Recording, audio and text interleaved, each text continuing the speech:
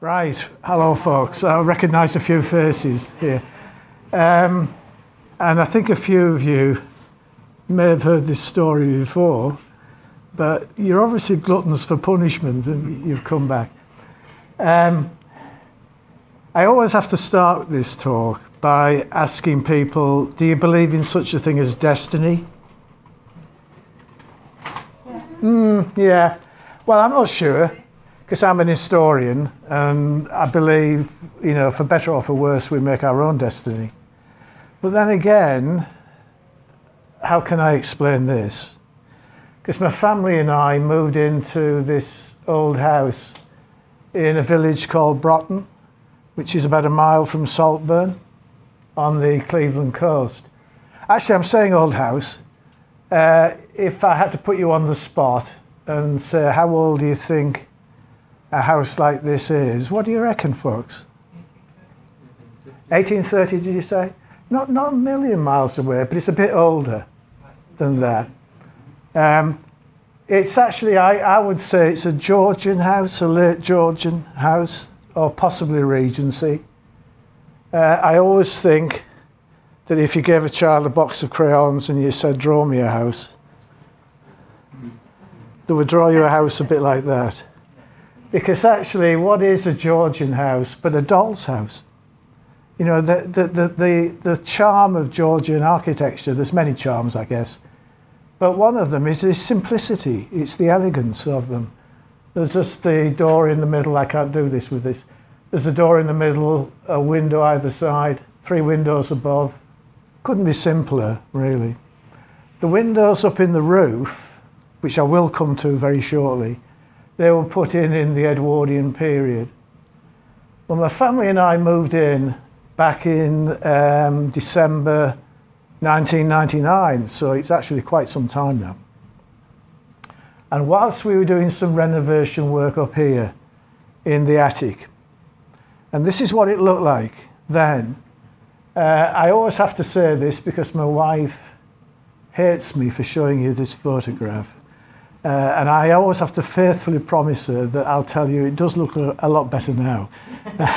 And it does. But actually I had the sense at that time to realise that something was happening. And I did take a photograph because we found a little bit of woodworm up in the timbers, and we got a firm in to do the treatment work for us. And the night before they were scheduled to start that work, they sent a chap across to make sure that we prepared everything properly. And he was up here in the attic. I've got to set the scene on this, folks. It was December, and it's about 9:30 at night. It's dark. So there was just a feeble 40-watt electric light bulb hanging from one of those timbers. We were downstairs rolling up carpets because we were going to treat the whole house. And the first thing I knew was that this chap was shouting down the stairs, I think you better come up here and have a look at this. And I didn't like the sound of that at all. And I went up very reluctantly. And actually, this is the view that you get of the attic when you come up the stairs. And he was stood in that far right-hand corner as we were looking at this image. And I think you can see that he'd peeled back the anaglypta wallpaper. And would you believe it? He'd found a hidden door behind that wallpaper. If I put this in a novel, people would say, oh, come off it, what a cliche this is. That an historian moves into an old house and he finds a hidden door in the attic. But it's true. So I got up and I'm looking at him, and he stood by that door, and he has the door open and he has a torch in his hand. And I walk towards him and he says, well, have a look for yourself. So he gives me the torch and I kneel down, because you can probably see the door is only about 3 foot high. I wish I could tell you that this is a wonderful old oak door that should be listed or whatever, but it's not. It's a feeble, flimsy plywood door. So I knelt down and poked my head through the door, and I shone the torch into the inky darkness beyond. And I have to tell you, folks, it was a really low moment for me, because all I could see as I moved the beam from left to right, was death and decay. The biggest bird's nest I've ever seen in my life. Folks, you know this. I've told this story too many times, and every time I tell it, it gets bigger and bigger. But honestly, it was about 3 foot across, perhaps even a metre, mixed in with all the straw and all the other things that birds create. I won't go into too much detail. I could see rusty pieces of metal, shards of broken glass, soil fabric, pieces of paper, you name it. About a foot deep and stretching actually from where I am to around about where that wall is. And the guy said, well, you're going to have to clear all this out before our lads start tomorrow morning at 9 o'clock. Shouldn't take you more than an hour. And he disappeared. And this is when you know who your friends are. Because at 10 o'clock at night, I rang my brother-in-law, Dave, and bless him, he came out to help me. And we had to crawl into that ungodly space beyond the door. Felt a little bit dangerous because there were dead birds in there. There were about 12 dead birds in various, I'm sorry about this, in various stages of decomposition. Good. And it did feel a little bit dangerous to crawl in there. So we tried to protect ourselves by putting balaclavas on. I don't really know what that did, but it felt better. And we put some scarves across our faces, which I think is probably a bit more practical. And then we found some pink rubber gloves in the kitchen. And I have to say, folks, it's a terrible admission, this, but it was the first time in my life I've ever worn pink rubber gloves in the kitchen. And anybody who uses them knows, of course, they're very sensitive. You can feel everything through them. So I can remember what those birds felt like when we had to pick them up, you know. And we had to do that all the way through till about 4 o'clock in the morning. And at 4 o'clock, finally, we got everything out. We bagged it up into wheelie bin bags, about 8 or 9 of them, dragged them down through the house into the garage, just dropped them into a dark corner, and we forgot all about them. And then 3 months later, I wake up on a lovely spring day, so it was a Saturday, and the first thought in my head is, I wonder what's in those bags. Never thought about them before, because there was so much happening at that time in the house. So even before breakfast, I went down and I dragged one of the bags out into the spring sunshine. And of course, in the sunshine, I saw things that I never saw on that dark December night. And the first thing that I saw was an edge poking out of the straw. And I kind of looked at it and I bent down and I pulled it out and wiped it very professionally on my sleeve. And yeah, wow. It was a wow moment. It's a Victorian studio photograph. Yeah. I mean, honestly, this is where my pulse rate started to go up. And it's actually where, I started with, do you believe in such a thing as destiny? Because suddenly, these are wonderful things that have been dealt to me as an historian. And it really does feel that somebody up there, I don't know where they are, has dealt me these cards.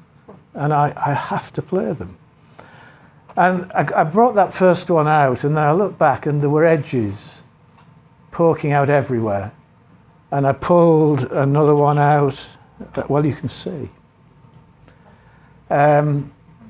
It took us, there were about 20 in the first bag, and that was exciting. But finally, it took us months and months and months to go through all the bags. But finally, we found 130 Victorian photographs. And, I suspect that I've got fellow historians in the room here. If you go into your attic and you find 130 Victorian photos, you get excited. But for me, this was just a gift of a lifetime, really. And there won't, well, let me quickly, I don't have time to show you them all, but that was the first one that we found, they're all carte de visite. You can probably see they're quite small format. These originated, as the title suggests, in France, 1850s. Around about 1859-60, they came over to this country, and there was an absolute mania for them. And you can see why they're called carte de visite, because they're almost the size of visiting cards. And you might actually call on people in Bishop Auckland or whatever and leave one of these with them. And then if you're lucky, they might call back and leave one with you. And gradually these build up in terms of people's albums. I suspect that people here today might have albums at home where you'll find these, because they were enormously popular. So that was the first one that we found.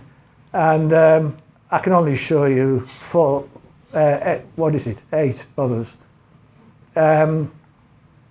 Actually, my story about the bird's nest is true. The top one, you can see the physical evidence of that. And the miracle, honestly, folks, if you've seen where these came from, is that that's one of the few photographs that's soiled by the birds. The rest, well, you can see, can't you? I mean, if you look at the top left-hand corner, I think probably 2 sisters. They're in a photographic studio in Barnard Castle, and they have that tired curtain hanging up behind them. And actually, they're crystal clear. And you can digitize these to a high resolution nowadays, and the detail, quite honestly, is stunning. And I love any number of these. I love the bottom left. This is a child, well, I hope it's a child going to a fancy dress party. And I also love this one of the father and his son. You know, you hear a lot about stern, autocratic Victorian fathers. Well, there were plenty of them. But actually, look at the tenderness between those two. It's really very touching. I've got to be careful I don't get too sentimental, because I'm sure you know Victorian cameras had a long exposure time. So you had to remain very still for a time. It's the reason, of course, we don't see Victorians smiling that much in photographs, because it's hard to maintain a natural smile for that time. And he might be holding the little blighter very close to him to make sure he doesn't move. But actually, I think there's a real tenderness there. And honestly, 130 of these, every one tells a story. And they're wonderful. And the real heartbreaker of this is that none of them have names on. And honestly, it is a heart, because I know that these people meant something to somebody who once lived in our house. Why else are they in the attic? But I've put them up online, and I've talked to people, and I've managed to name about 7 of them, which is not bad going. But honestly, I don't think I'll ever be able to. I don't know who those 2 sisters are. I wish I did. I wish I did. So I always have to just preach a quick sermon. Go home, folks, get your albums out, put information against the photographs. It really does make a big difference. So 130 of the photographs, and I haven't counted them, but lots and lots. They're in a very battered plastic bag now. Lots and lots of these. These are household accounts. We found these. Can you see the hole in it? We found these on one of those old-fashioned metal spikes, you know. I sometimes see them in restaurants still.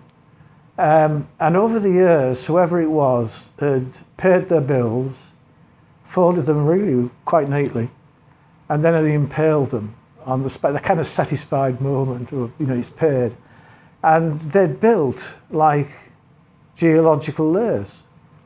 And we could go back down through those layers, looking at the pattern of, and actually very quickly this told us that this must be a woman, the pattern of her spending. And actually it does tell us an awful lot about people. It's what we, well, when I was in the academic world, we would have called consumer culture. But it does tell you something. I mean, am I the only person here today, if I'm in the supermarket at the checkout, I'm always looking at the person in front of me who I don't know at all, but I'm looking at what they're taking out of their basket, because every item tells me something about them as people. So all of these were wonderful clues, because we were trying to work out who this belonged to. And I can't show you them all, but there's just a very typical one. And it's full of clues. It tells us a place. It's Pierce Bridge, which I'm sure you know, is between, Darlington and Barnard Castle. It gives us a date, 1899. Gives us a name, Miss Johnson. And she's buying a coat from a tailor and breeches maker, not many of them left, for 10 shillings. So, every piece of this was part of a jigsaw of a person's life. And bit by bit, we were actually putting that life back together again. And this is a later one. She's 1918, and she's actually down in what I would say was my neck of the woods, Retcar. And she's taking some counterpanes and bed covers to the Cleveland Laundry Company Limited. So bit by bit, we began to get a picture of this woman, and we knew by this point it must be a woman. I don't know, does anybody here still do this? Newspaper cuttings? I must admit, I don't, but my parents used to do it an awful lot. They'd go through the local paper and get anything to do with the family or the chapel or the community or whatever. And the Victorians did this on the industrial scale. And there are lots of newspaper cuttings, and they do tell you something because there's a reason why people cut these out. And that means that they've left their fingerprints on it. They tell you something about them. This big one is from the People. It's Sunday, October the 22nd, 1905. And it's actually the centenary celebrations of the Battle of Trafalgar, 1805. And I still don't know why she did cut this out, to be honest. But I know it's telling me something, if only I can work it out. You just said about that being, a fingerprint of that time. Yes. Have you actually thought of getting a fingerprint? I have not actually, no. They've been kept in a confined space for a long Yes, time. I mean, they've been handled a lot, but actually, yeah. I mean, I'm not sure. It'd be interesting. I've not thought about that. So, yeah, absolutely. So now there's a part of my mind going, would that, well, you see, I don't know what her fingerprints are, obviously, and the people at the time, but yeah. Actually, I've got a friend who works in the police. Yes. Watch this space. What about the census? Oh, I've done the census. Big time. Hey, don't get me going. We'll be here all day. But yeah, it's a key source, and it's one of the key sources that's allowed me to really build this story together. This smaller one that she kept is from the 1930s, and it's how to suppress a cough in the cinema. Yeah, well, it could be if anybody wants to borrow it, you have it. And actually, again, we thought, why did she cut that out? Why did she do that? And then much, much later, we don't know her fingerprints, but we did find out that she suffered from bronchitis. And there would have been a problem for her. So again, all of those were just bits and pieces that's the Trafalgar one, and that's the coffee in the cinema. And they all helped, There was a woman gradually coming to life for us. Oh, well. I'll show you. We found this as well. The great heartthrob of the 1920s, Valentino, in his iconic film, The Sheik. And why has that ended up in our attic? Well, I think there's only one answer for that. And she went to see this film. Made a big impression on her. And I think she went to the manager, here it is actually in the flesh, at the end of the show, and said to him, "Can I have the poster as a souvenir of it?" She's cut off the unromantic bit. I think this is Broughton Grand Cinema on the top. Don't want that. And she's dated it. You can probably see, top right-hand corner. It's December the 17th, 1926. And all my life as an historian, I've been more interested in the history of what I would call everyday people, you and me. And finding things like this is gold dust. Because, this is what makes life worth living. It's the dreams, it's the fantasies, the stories that we tell ourselves. So again, I felt closer and closer to her. We didn't find too many objects, but we found a few. This is one of them. I know what face lotion she used, because this was made up for her in Redcar by a chemist. And it's bone dry inside, but you can probably see it's still got a cork in the neck of the bottle. And I've never had the courage to take that out. Feels like I might release evil into the world, or a genie. But actually, we also found a tiny scent bottle, about 3 inches high. And that was bone dry, and it had a cork. But we did take the cork out of that, and I kid you not, I think it was Edwardian, the scent. And just for about, no more than 5 minutes, perhaps not even that, I could smell that perfume on the tips of my fingers. That's powerful. That's powerful. And bit by bit, she started to come alive for me. I couldn't bring this today because it's too fragile, but we found a sampler amongst the rest. It's not the best sampler I've seen in my life. It's quite crude, really.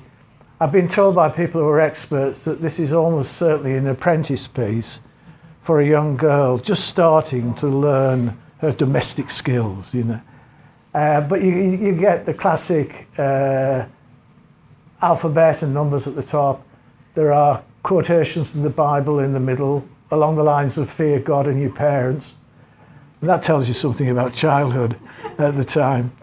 And then at the bottom, you almost always get a name and a place. I don't know whether you can read that, folks, at the bottom. Yeah, well done. Lydia, is it Lydia? It's Lydia. Lydia Ann Johnson Darlington. And that was, again, a big clue. Because I don't really remember, one of those bills had the name Johnson on it as well. So, you start to actually do a bit of detective work and things start to slot together. We didn't know who Lydia was when we found this, but we now know that she was the sister of the woman who all this belonged to. And Lydia would have made this when she was perhaps, 8 or 9 or 10. And then, tragically, she died of bronchitis when she was 18. And I think her sister kept this as a tender souvenir of a lost sister. So all of these things had stories attached to them. Oh, and then there are the tiny, tiny souvenirs that have absolutely no monetary value at all, but they mean everything. I've got to be careful with this. I don't know how many times I've done this and it doesn't do it any good. But I love it. I think it was a flower. I think it may even have been a rose. Don't know. The flower has long since gone. But there's a pin in a label. And I think the flower was given to this woman. And I think it meant something to her. It really did. And she went home and she made this homemade label. You can see the wavy edge where she's cut it. And she's written on it, "Souvenir from Dickie, November the 9th, 1891, Bowlam Lane." I always think to myself, what was going on in Bowlam Lane on that day? Well, I don't know. Is it a Bowlam Lane in Broughton? No. We're still out in Piercebridge, Gameford, Bowlam area in the Tees Valley, that lovely highest stretch of the Tees. And I don't know what was going on in Bowlam Lane at that day, but whatever it was, it meant something to her. It really did. And she went home, I think, that night, and she marked the moment. And we finally found out, it took us a long time to do this, census help. It took us a long time to work out that she came to our house in 1939, right at the end of her life. And all through her life, she moved from one set of rented rooms to another, packing and unpacking, packing and unpacking. This is a souvenir from Dickie. Looking very big there, but it's tiny.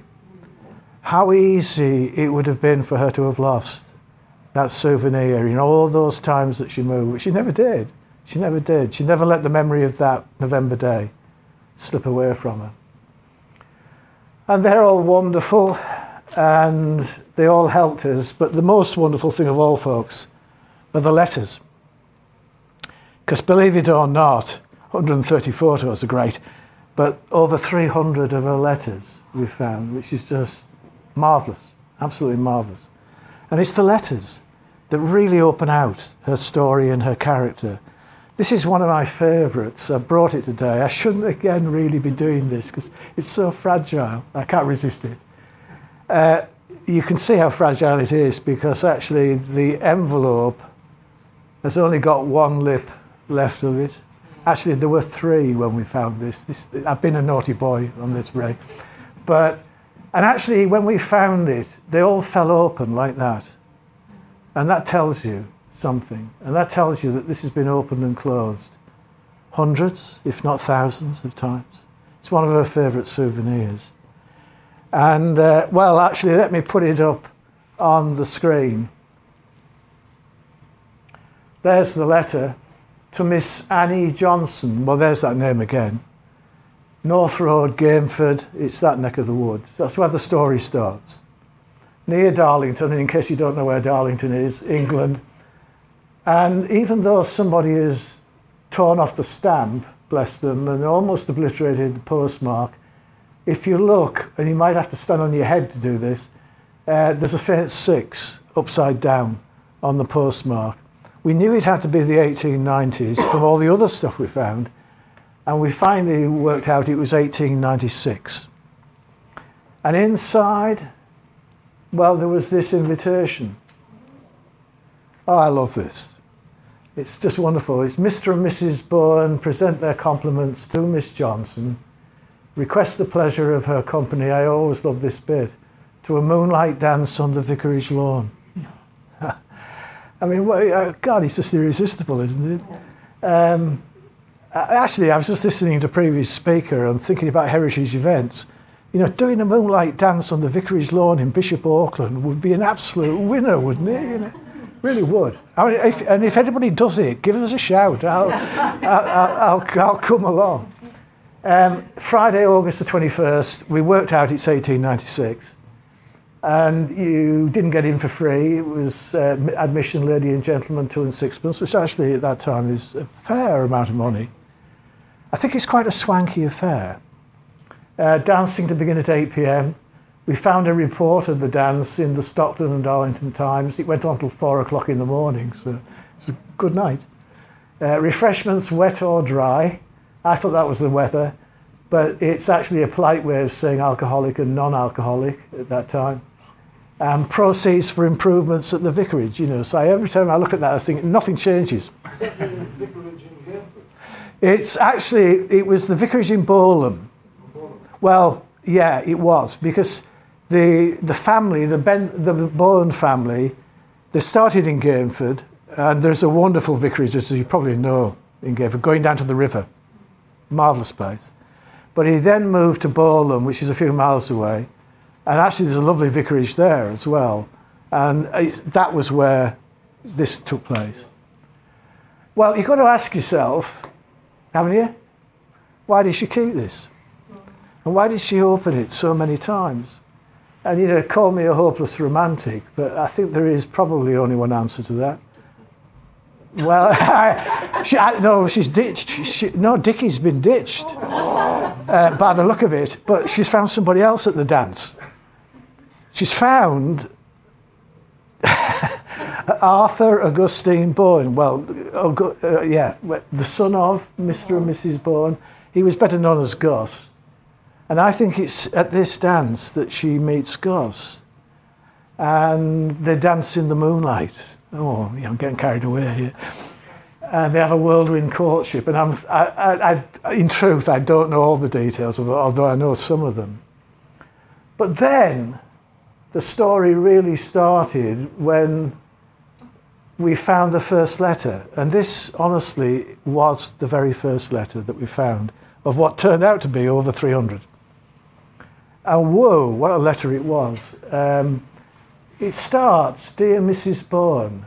So this is a letter to Annie. She's ditched Dickie. She's now hitched herself to Gus and married him. So now she is Mrs. Bourne. And I should tell you that Gus was the son of the Reverend Mr. and Mrs. Bourne. He's the son of the vicar. So she is now Mrs. Bourne. Dear Mrs. Bourne, your kind letter gratefully received last evening, too late to answer. Well, dear friend, I note all you said about Mr. Bourne and that vile woman. It's terrible admission, this, folks, but honestly, that was the moment when my eyes lit up, because I knew I'd stumbled on a story. And it goes on, I'm truly surprised at Mr. Bourne lowering himself in such a manner and making so little of his lawful wife. But, terrible warning coming up, there are some women that will tempt the best men born with their fascinating ways. Ladies, it's all your fault. And of course, we poor men are helpless, you know. But, second but, you may depend upon it, he'll tire her before long. The vile drunken hag.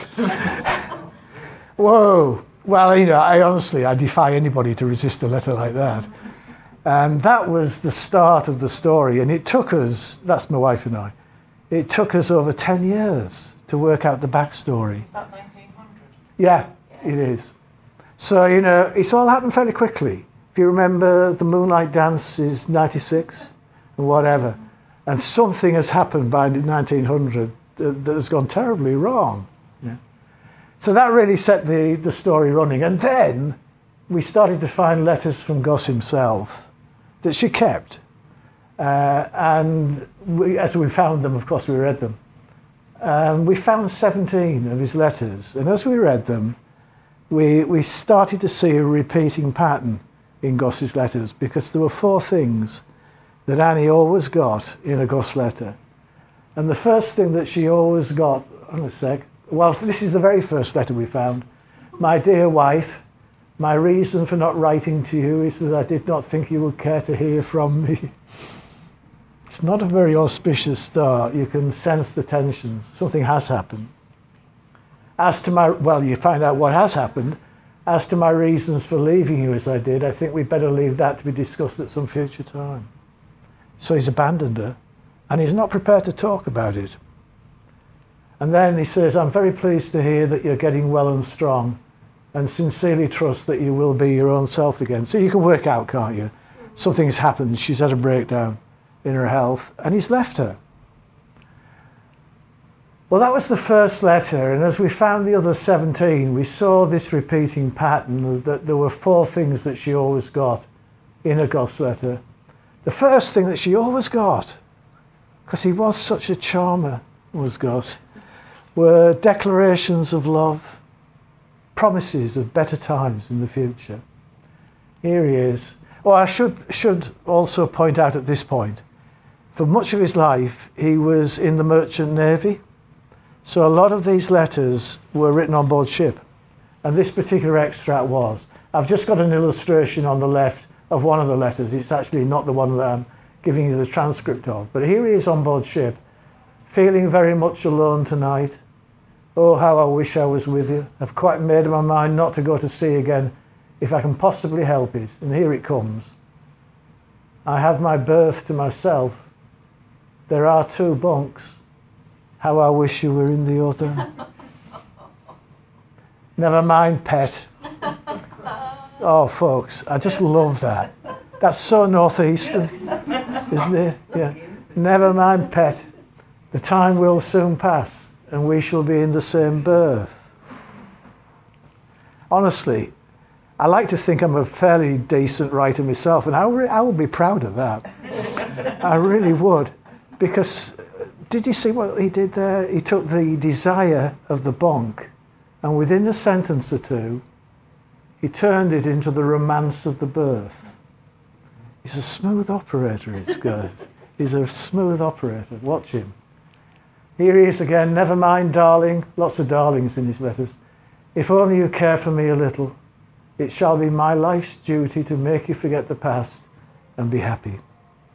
4 things she always gets in a Gus letter. Declarations of love, promises of better times in the future. And alongside them, the second thing she always gets are the reasons why he can't see her this coming weekend.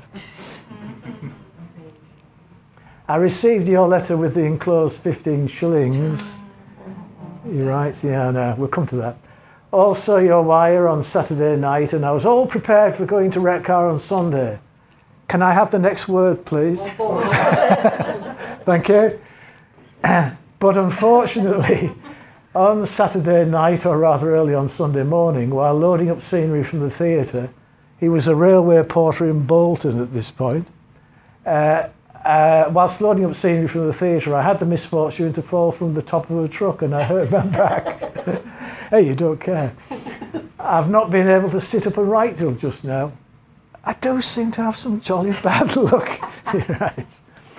Well, 4 things she always gets. Declarations of love, promises of better times in the future. Sorry, I can't see you on Sunday. And the third thing, well, I'm pretty sure you've spotted it. It's the 15 shillings.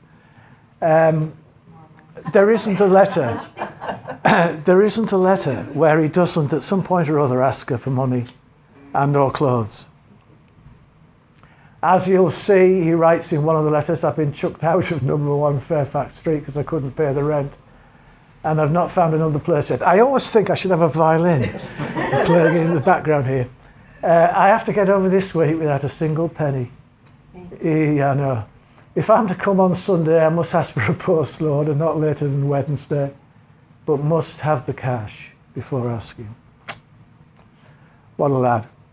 What was her income? Yeah, it's a good question because, as you know, women at that time were usually economically dependent on men. Did you marry for money? No, not really. She didn't get a great deal from Gus, that's for sure. No, her father actually was quite a well-off businessman in Darlington. And her mother actually came from quite well-off stock in the West Riding. So her mother left her £1,000. You married for money. Yeah, that's right.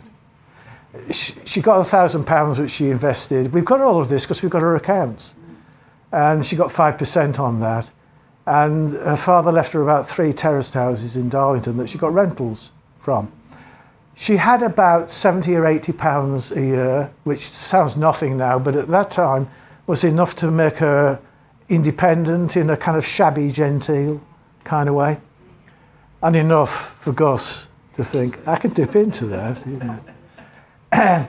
So the third thing that she always got was the begging.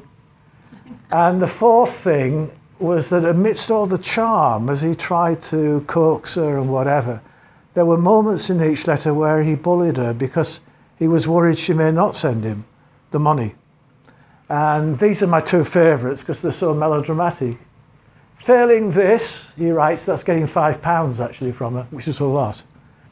On Saturday next, I shall have to go into a hard-up sailor's boarding house, ship on the first opportunity, and say goodbye to my wife and old England forever.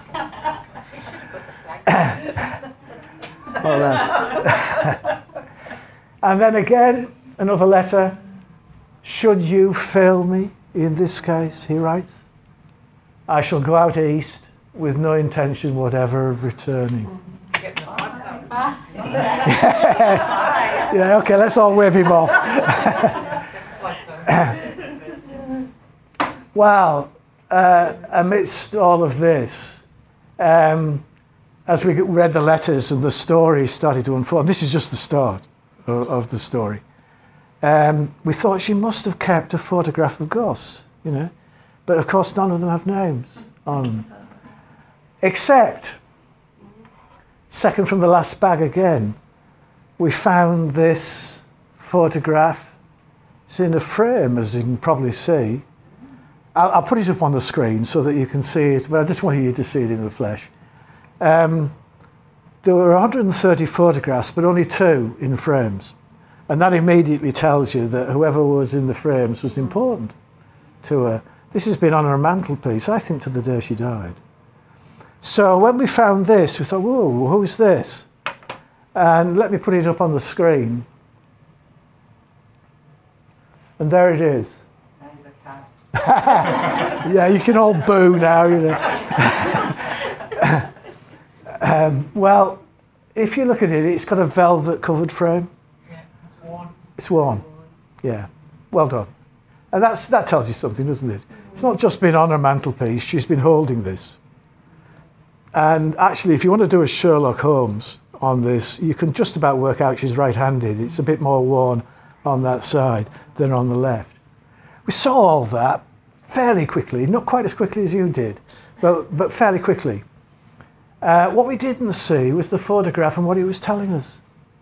Because actually, if you look at that photograph and the bottom half of it, it's pretty clear, isn't it? You can see all the details, the wrinkles in his cuffs, the buttons, whatever. And then you go up to his face, and it's almost disappeared. Now, call me a hopeless romantic again. I think there's only one explanation for that. If that was sunlight coming through the window, the whole photograph would have faded in a more uniform kind of way. I think she's been touching that face, and dare I say it, kissing it, until she's almost kissed it away. And if ever there is a piece of evidence of her powerful, unrequited love for Gus, there it is. There it is. I honestly think that's been on her mantelpiece till the day she died. How do we know it's Gus? Did you look to see if there was any more photographs behind that photograph? Yeah, I did. Good question, because that's actually what I'm just about to talk about. There isn't another photograph, but what there is, when we opened it up... Wow. Oh, well, she put the name on one of them, I think. Thank God she did. Thank God. So that was the photograph that told us who Gus was and what he looked like, although he was very faded in terms of his face. Through the miracle of the internet, and I'll have to finish, we found descendants in Australia and Canada and South Africa and you name it. But the people in Australia sent us this photograph of Gus in his sailor's uniform, looking every inch they can. And honestly, I've tracked this guy around the world. What year is this? Well, I think again, this is 1890s, 1900s. It's not long, really. No, it's not. It's all very quick. And I've tracked him around the world. He got into so many scrapes, did Gus. I mean, he honestly, I kid you not, he was involved in the Jack the Ripper story in Whitechapel because one of his shipmates was the prime suspect in the this was in 1891. He was the very last of the suspected victims of Jack the Ripper. So he got into any number of scrapes. I don't have time to tell you all about them today. And if in case you've forgotten, I had to go around the world to find this lady. But this is the vile woman in the story. But that's a whole story in itself, and I don't have time to talk about it. What we wanted... Well, yeah, absolutely. Do you think you found the photographs of him, you found the photograph of the vile woman? Did he have a photograph of her? Of her? Well, I don't know. And I suspect that he may... Probably they'd give you the photograph of yeah. I mean, I suspect that if he did have one, he probably would have lost it at some point or other because he'd moved on from her. But also, what we wanted was a photograph of her. And the thing was, of course, why would she put her own name on a photo? If she didn't put any names on the others, why would she do that? We went through them all. We couldn't find her at all. And then, one Sunday afternoon, knock on the door. I open it. There's an old gentleman in his 80s. And he's there with his son, and the old gentleman is very apologetic and saying, "I'm sorry to descend on you like this." He said, "But I used to live in this house. And I left when I was a teenager, and I've never been back since. I know it's a terrible imposition, but would it be possible to come in and have a look around for old time's sake?" So I dragged him in. Yeah. And we went round the house, and he told us lots of wonderful stories, some of which I can't repeat. And And then at one point, I looked at my wife and she looked at me, because we suddenly realised that he was in the house in 1939 when Annie came to rent a room in our house. And if there was one man in God's creation who could go through the photographs for us and find Annie for us, he was sitting in our living room on that Sunday afternoon with the light fading. And at the end of a long day, I took him through the 130 photographs. For some reason, he never came back. They used to be in a shoebox. And on that day, they were still in that shoebox. And I went through them all, and he didn't recognise anybody. No.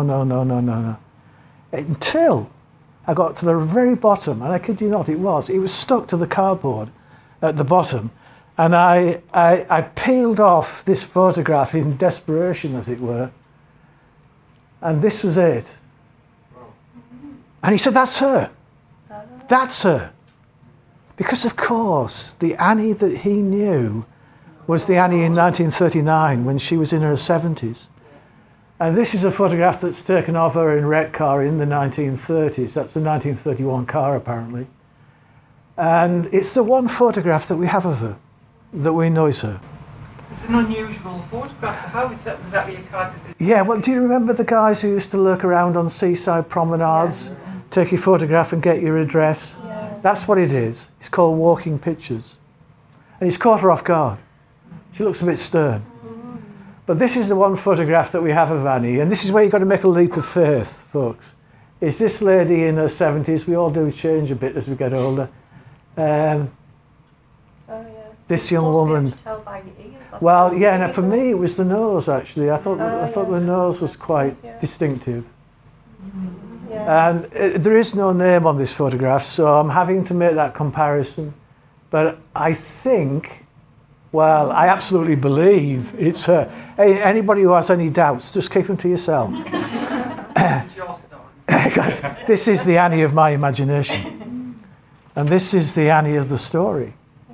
And it's she's a bonny lass. And it's the Annie on the front of the book that I've written about this. The Love of Dangerous Men, Secret History and Letters. Oh gosh, I've got some with me. Can I ask, was the photograph, was it one, did it have the photographer's name on the back? Yes, almost all of them. We've got the Was it photographers. similar to the one that she had of him? Of him. The similar photograph? Oh wow, I'm not sure. I'll have to go back and Could double have been check. taken about the Same time. maybe. Could. Just, There's another point. I've not thought about that one either, so I'll go back and check. I suspect it wasn't, but it's worth checking. And so if you want the full story, buy the book. I'll sign it for you. You'll have a family heirloom. Whatever. And these are some of the nice reviews on Amazon that it's got. And you can get it on Amazon either as a paperback or as a Kindle. And folks, It's really weird this, because I had a very good friend called Nicholson as well. spooky. Spooky. She's not a member of my family or whatever, but she feels like she is now because, I've spent so much time researching her life. So that, folks, is the end of the first episode of that story. Thanks a lot for listening.